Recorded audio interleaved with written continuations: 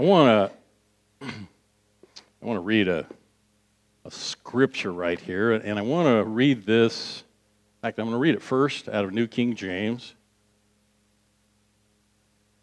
Secondly, I want to read it out of the Passion Translation because that is just like, oh.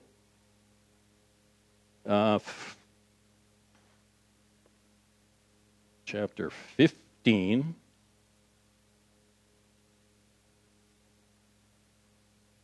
Verse 11.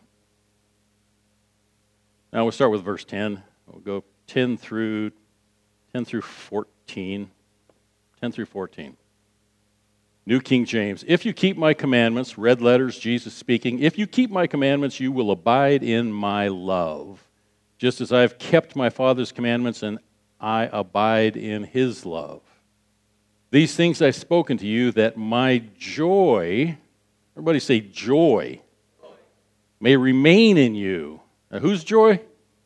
His joy. These things I've spoken to you, that my joy may remain in you, and that your joy may be full. I want to read to you before I go on. Definition of joy. I looked up joy, a couple of different definitions, and I look up, but this is the one that I really like, settled on. A feeling, or, this is the important part, the or, state of great delight. A state of great delight or happiness caused by something exceptionally good or satisfying. That's a good description for joy, isn't it? Are you with me? A feeling or state of great delight or happiness caused by something exceptionally good or satisfying. Keen pleasure and elation. Like, oh, the joy of the Lord becoming our joy, something that's so good, so satisfying, something that's exceptionally good, creating great delight in us, happiness. Okay, this is my commandment, as we read on verse 12. This is my commandment, that you love one another as I have loved you. Oh, that's so cool. Everything that we were hearing this morning in the worship was love, love, love, love, love. Love of God, love of God. It's like, wow, I love it. We don't talk about what I'm preaching or what the message is like until, well, we don't talk about it. So the worship set was done, I think, by Tuesday, Wednesday, something like that. I just think that's just wonderful how the Holy Spirit just weaves his way through every service that we do. It's like, thank you, Holy Spirit. You have selected, through Christy Lynn, the right worship music, the right lyrics. You've given her scriptures to use. And then verse 13, greater love has no one than this, to lay down one's life for his friends. You're my friends if you do what I command you. Wow. Something that we got to experience incredible joy from. The greatest joy, the biggest highlight of, for us, almost 3 weeks in Mexico, was that one opportunity that we really got to minister the goodness of God, got to see somebody just in the joy of his presence. Good stuff. See, we're called to go outside the walls of this church, and the joy of the Lord becoming our strength, that we can spread that love and that joy so other people can enjoy his goodness and his presence. That love just leaks and overflows from us through them, so people will just shake and cry and experience his goodness.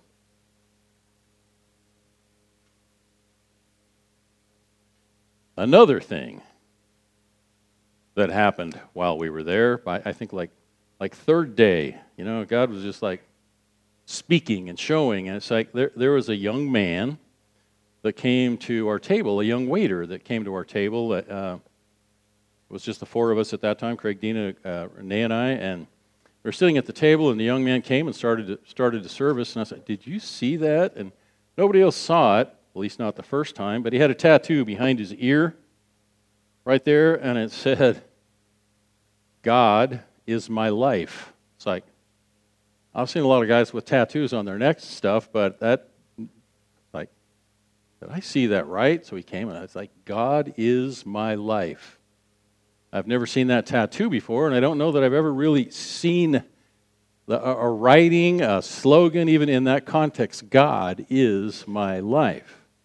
I think that was second, third morning there, and I've kind of meditated on that over and over from that time. God is my life, which I think of a scripture says, seek first the kingdom of Matthew 6:33, I believe it is. Seek first the kingdom of God and His righteousness, and then all of the things that you need will be added to you. Seek first the kingdom of God and His righteousness. Like, what's the righteousness of God? Well, we are now. We are made His righteousness through Jesus Christ. Seek first the kingdom of God. And we know what the kingdom of God is. It's love, joy, peace, righteousness in the Holy Spirit, joy. So understanding what the kingdom of God is, but Jesus is His righteousness. Right? So we pursue the kingdom, love, joy, peace, and we pursue the righteousness, which is Jesus Christ, because through the gift of the sacrifice that He made, righteousness was imputed to us. We are made righteous by believing in Jesus. Pretty simple, really. We are made righteous. It's a gift that's given to us through faith by believing in Jesus. So how many righteous believers do we have here this morning? How many righteous believers do we have here this morning? Believing that because we have faith in Jesus, that we believe He died on the cross for us, for our sins, that all we had to do was believe and receive, and we are forgiven. Trust, believe, receive. But we have to believe enough, we have to have enough of a measure of faith to be willing to ask Him to forgive us. Like, I believe Jesus Christ is the Son of God. Some of the things that we have to get really firm on, I know that our actions are determined by our thoughts. Our thoughts are directed by our beliefs. First, we have to know what we believe to determine what thoughts we will meditate on. Then we have to take captive, Scripture tells us we have to take captive every thought that exalts itself, every thought, every high thing that exalts itself against the knowledge or the belief we have in Jesus Christ. So, we have to know the thoughts we have and the beliefs that we have about Jesus Christ and our relationship with Him. His Word says, He says, I am the way, I am the truth, I am the life. No one comes to the Father except through me. So how do we get right standing with the Father? How do we become righteous? By believing in Him. By putting our faith in Jesus Christ. Right. Okay. So that's a solid belief. We believe Jesus is the Son of God. And then everybody say, I believe. I believe Jesus is the Son of God. I believe He died on the cross for me. So my sins will be forgiven. You know, there's a scripture, we're not going to take the time to go there. It's in 2 Corinthians where Paul is talking, and he's talking about false apostles that are coming, and he says that they would mess with the simplicity of the gospel of Jesus. The simplicity of the gospel of Jesus is he died for our sins. He was our propitiation. He's the one who died that we would be set free from sin. The wages of sin is death. The wages of sin, the payment for sin, the repayment for sin is death.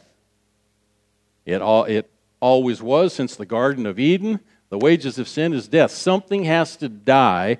Blood has to be shed for our sins to be absolved, for our sins to be taken care of. Right? Jesus was that sacrifice. It was his blood that was shed. It's one and done. Everybody say, one and done. And I believe it. He died for me, for my sin. All I have to do is believe that, and ask forgiveness, and I'm forgiven. Just raise your hand. I'm forgiven. I believe it. So that's your belief. You believe you're forgiven. You've asked. Anybody here who hasn't ever asked Jesus forgiveness? Well, nobody's going to raise their hand for that. I believe that I'm forgiven, and I walk in that forgiveness.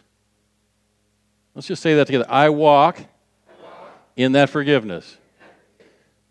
In that meeting that we had, the first Sunday that we were there, there was a young man, like we were the prayer team, that Dina and Craig began praying for, and I really felt something strongly. It's like, maybe let's do a switch here. You pray for that lady that's next, and I'll take him over here and minister to him, because I felt like he needed more than healing. And Holy Spirit was just showing me some stuff. And so when I began to pray for him, the good news was Dina had Jose Luis for an interpreter, and I had the pastor who didn't speak very much English.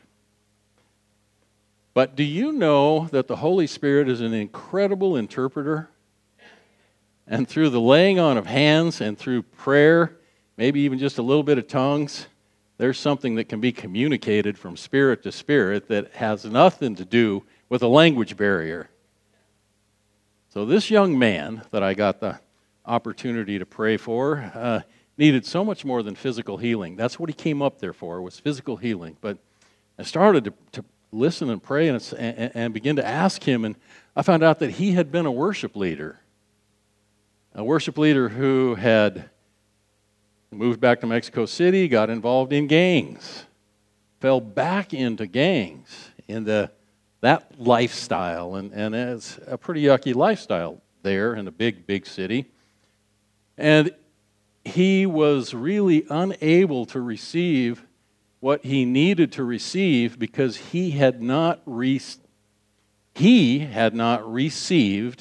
the forgiveness that he was asking for, in that he was not able to or willing to or understood how to take care of his own, to forgive himself. That's what I'm trying to say, to forgive himself. He was struggling with a voice of an enemy telling him, you're not forgiven, you're not forgiven, you're not forgiven. And I could sense that, but I had to have an interpreter help me with it just a little bit. So once we got through that, do you believe that you were a chosen son of God? Do you believe that Jesus loves you? And it's kind of, I think so, but so there's no but I. As soon as you ask forgiveness from your heart, it doesn't matter that you messed up again. The enemy is the one that says, you have messed up too much, too many, too bad to be even thinking you should ask forgiveness again. You ever been there? Yeah, so it's like, why would you even be up there worshiping? Why would you even ask forgiveness again? You slipped from worship leader back into a gang and gang activity. It's like you've messed up way too bad. That was his feeling. And when I went back through that God is willing to forgive you. He wipes the slate completely clean. From God's perspective, it is not again. From our perspective, I've shared this more than once, and I think it's so vitally important. From our perspective, say, God, I'm so sorry to be coming to you again over this same stupid thing. Please forgive me. And from God's perspective, it's again. Because we know that He forgives and forgets. Unlike us, unlike even how we feel about the things that we've done in our own past, we can struggle with forgiving ourselves for. This young man finally ended up forgiving himself, understanding that God loved not only him, but all of us. While we were still sinners, God loved us. You think because you sinned again that His love has gone away, that He's not going to continue to love you? It's just like our kids. They mess up, and we might want to jerk them out of the car and beat them just a little bit, but we still love them.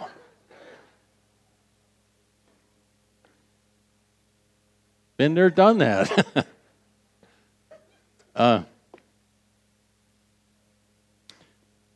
So believing, understanding, and knowing that Jesus still loves us.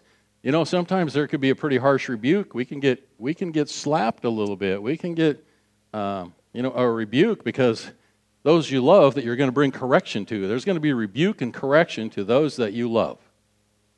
And if you are loved and chosen, and we know that we are, we will be rebuked and corrected. We need to expect that. Right?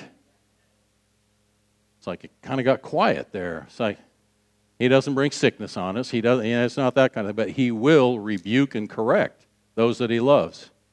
Or you are like a child of unmarried parents. There's a word for that in King James Version. Starts with a B. Bad guy. Okay.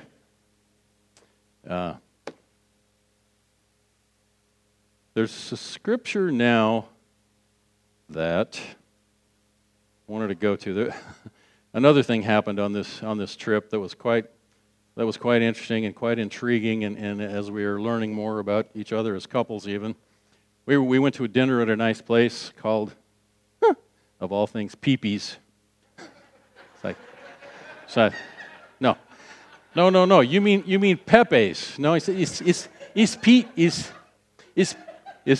Peepe's restaurant. I said, oh, you mean Pepe's? Yeah, we know where. No, not Pepe. Peepe's.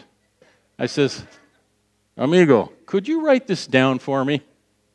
P-I-P-I. Peepe's. Oh, okay. So we went to Peepe's restaurant. We walked. We found it exactly the directions that he had given us. We had a wonderful dinner there, and there was a little bit of a wait, not a big wait. And just as it was served, I asked the waiter. I said, "Oh, what do you think is best? What's his specialty?" I wanted a piece of meat. I'm ready for some steak. Getting tired of fish and tacos. I want a steak. And he said, "Oh, amigo, arrachera. It's the good one." It's like, okay, I'll take it. So they come and I think they got New York. I don't know. We ended up 2 or 3 steaks. I see mine, and I was like, oh. I stick the fork in there. We've prayed. Start to cut the first piece off. And Dina says, what do you think it means when the scripture that says true believers will worship Him in spirit and in truth? And it's like,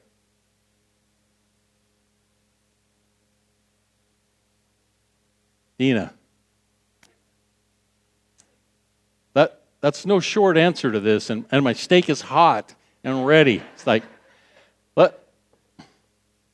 can we table that for a little bit? It's like, now Renee, I'm pretty much mostly the same in church, in real life, and whatever. Renee is too, and she stopped. Well, I think it means, it's like, you go ahead, I'm going to eat. So the next morning, we're waiting for a taxi or waiting for Renee or one or the other. The 3 of us are sitting out in the small lobby, and we're waiting. And I said, "Are you ready?" And Dean said, "Am I ready for what?" I said, "Are you ready for the answer?" She said, "Well, the answer to what?" The answer to the question you asked me last night. What? Oh, that. Yeah, she's already moved on so far beyond that. But I believe, and I'm going to share this just a little bit about that scripture, that true believers are those who worship in spirit and in truth, that not only are they that will be coming, but are now. They're here now. And it even goes into, I don't have the time for all of the explanation that I had for her the next morning, but I really do believe that it's in Romans 8, it talks about all creation groans, awaiting the revelation of the sons of God. That when the sons of God are being revealed, it is those that are led by the Spirit. Those that are led by the Spirit of God are sons of God. That those, the true worshipers, are those who would worship in spirit and in truth. That not only are we engaging in the Spirit and the spiritual realm, but we're walking by being led by the Spirit, being led by the Holy Spirit. We're walking out daily the truth that we've received, not only in Revelation, but in all of the red letters that are in the Bible. Jesus says, I'm the way, I'm the truth. And there's a scripture, I think, in probably the 4th chapter of John that says, where Jesus is talking about saying, and those that do truth. Those that do truth. It's like truth is what we believe, what we receive, and what we walk in. If you want to know what somebody believes, just hang out with them for a while. See what their daily walk is like. See what their talk is like. See what their actions are like. See what they do when they're not in church. You learn a whole lot about people and about what their real belief system is. It's like true believers are those who worship in spirit and in truth. And I believe it is those that walk in the truth of Jesus. So we were, let's see, Romans 8, 28, 29, 30, right in there says, we were predestined to be conformed into the image of Jesus Christ. So as we're being conformed into the image, Jesus says He is the truth. We are led by the Spirit of truth, that Holy Spirit that leads us into all truth. So if we're walking led by the Spirit of God, we are walking in truth. But truth is our actions, who we are and what we do. Yeah? No? Then let's, amen. That's good.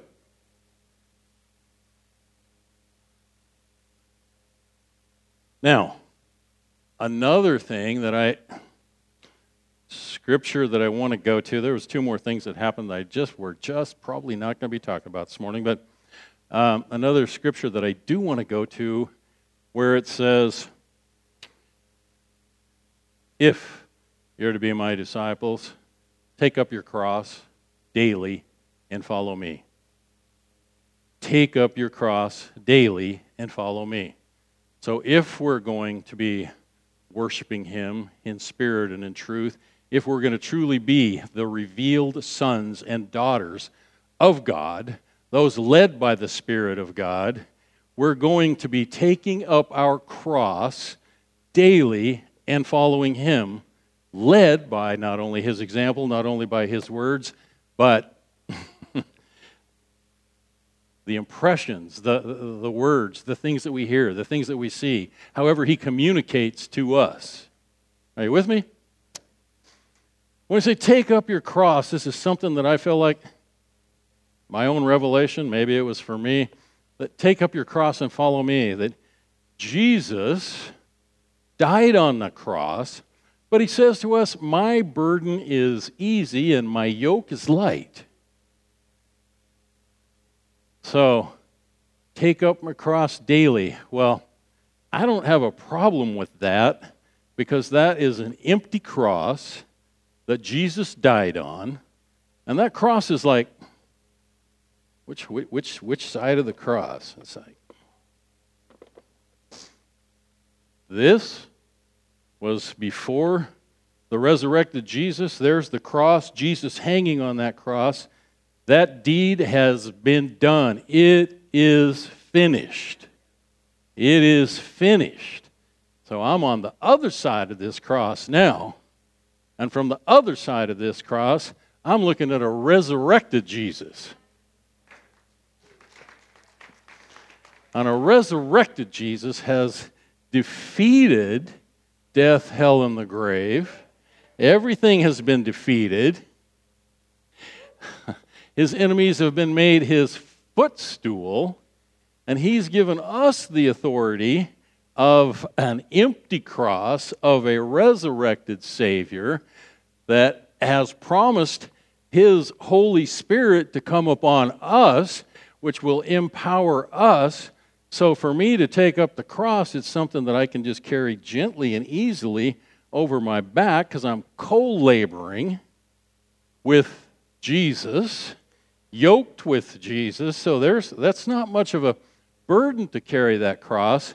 And all I have to do is be reminded of that cross, of the price that he paid. And then it's like, the biggest thing probably is not to end up being self-absorbed. When I have walked to the other side of the cross, am walking in forgiveness, am walking in the power and authority that he has given me, I just have to be a little careful not to be self-absorbed, that I indeed am laying down my life. The only cross that I believe that I continue to carry is that I need to continually put my flesh to rest, where I'm not absorbed in my thoughts, my feelings, my wants, my desires, because I'm laying my life down for my friends, for the others that God loves. Like he wants to use me for that. And that's where full joy comes into my life. That's where meaning comes into my life, when I get to share the goodness of God with other people. But I have to take up my cross, lay down my life for my friends, some of the desires that I have, laid down for my friends. Make sense?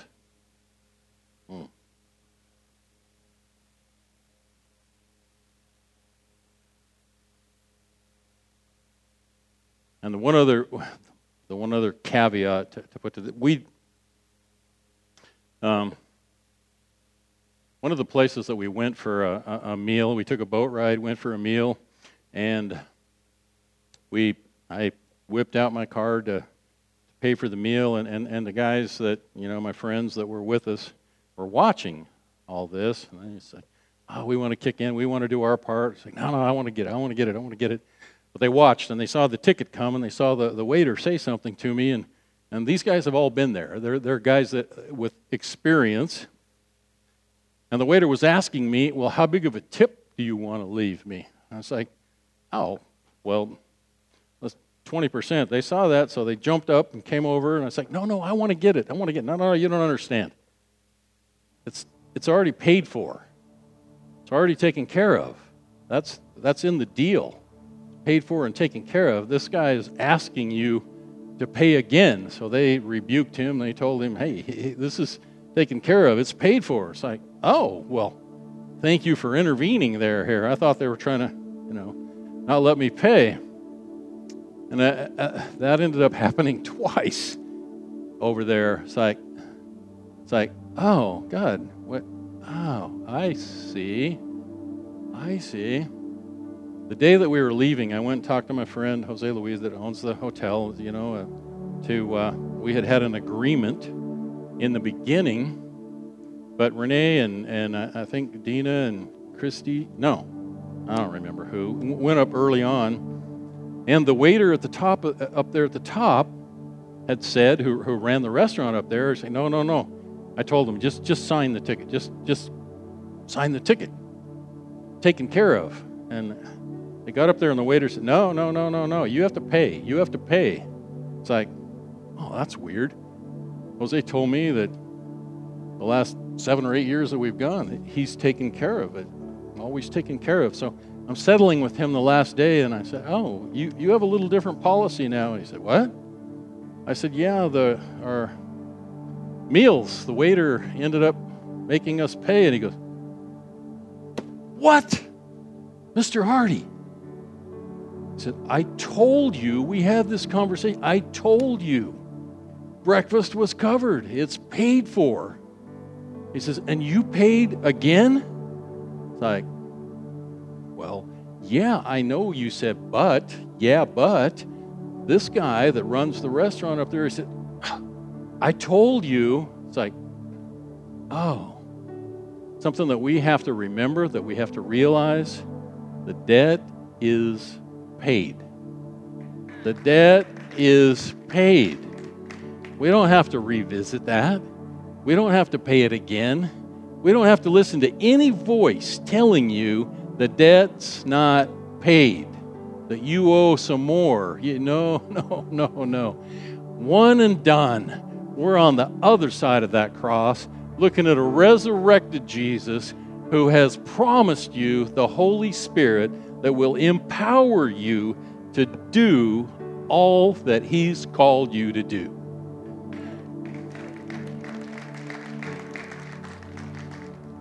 We walk in that freedom, knowing and believing we're on the other side of that cross now.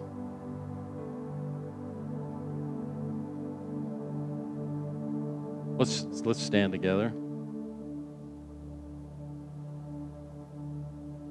If you have any question in your mind whatsoever, I am forgiven. I am made righteous through my belief in Jesus Christ. That, I have a question about that, Pastor Lynn, and I'd like you to pray for me, or would you raise your hand if there's a question in your mind this morning that as to whether or not I am forgiven, I am made righteous through my belief in Him.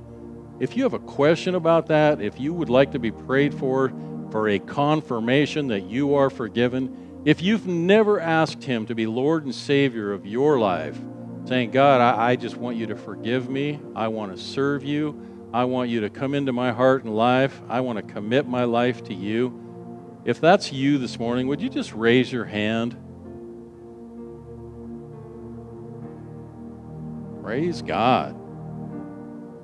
This is a saved, dedicated, committed, believing congregation this morning.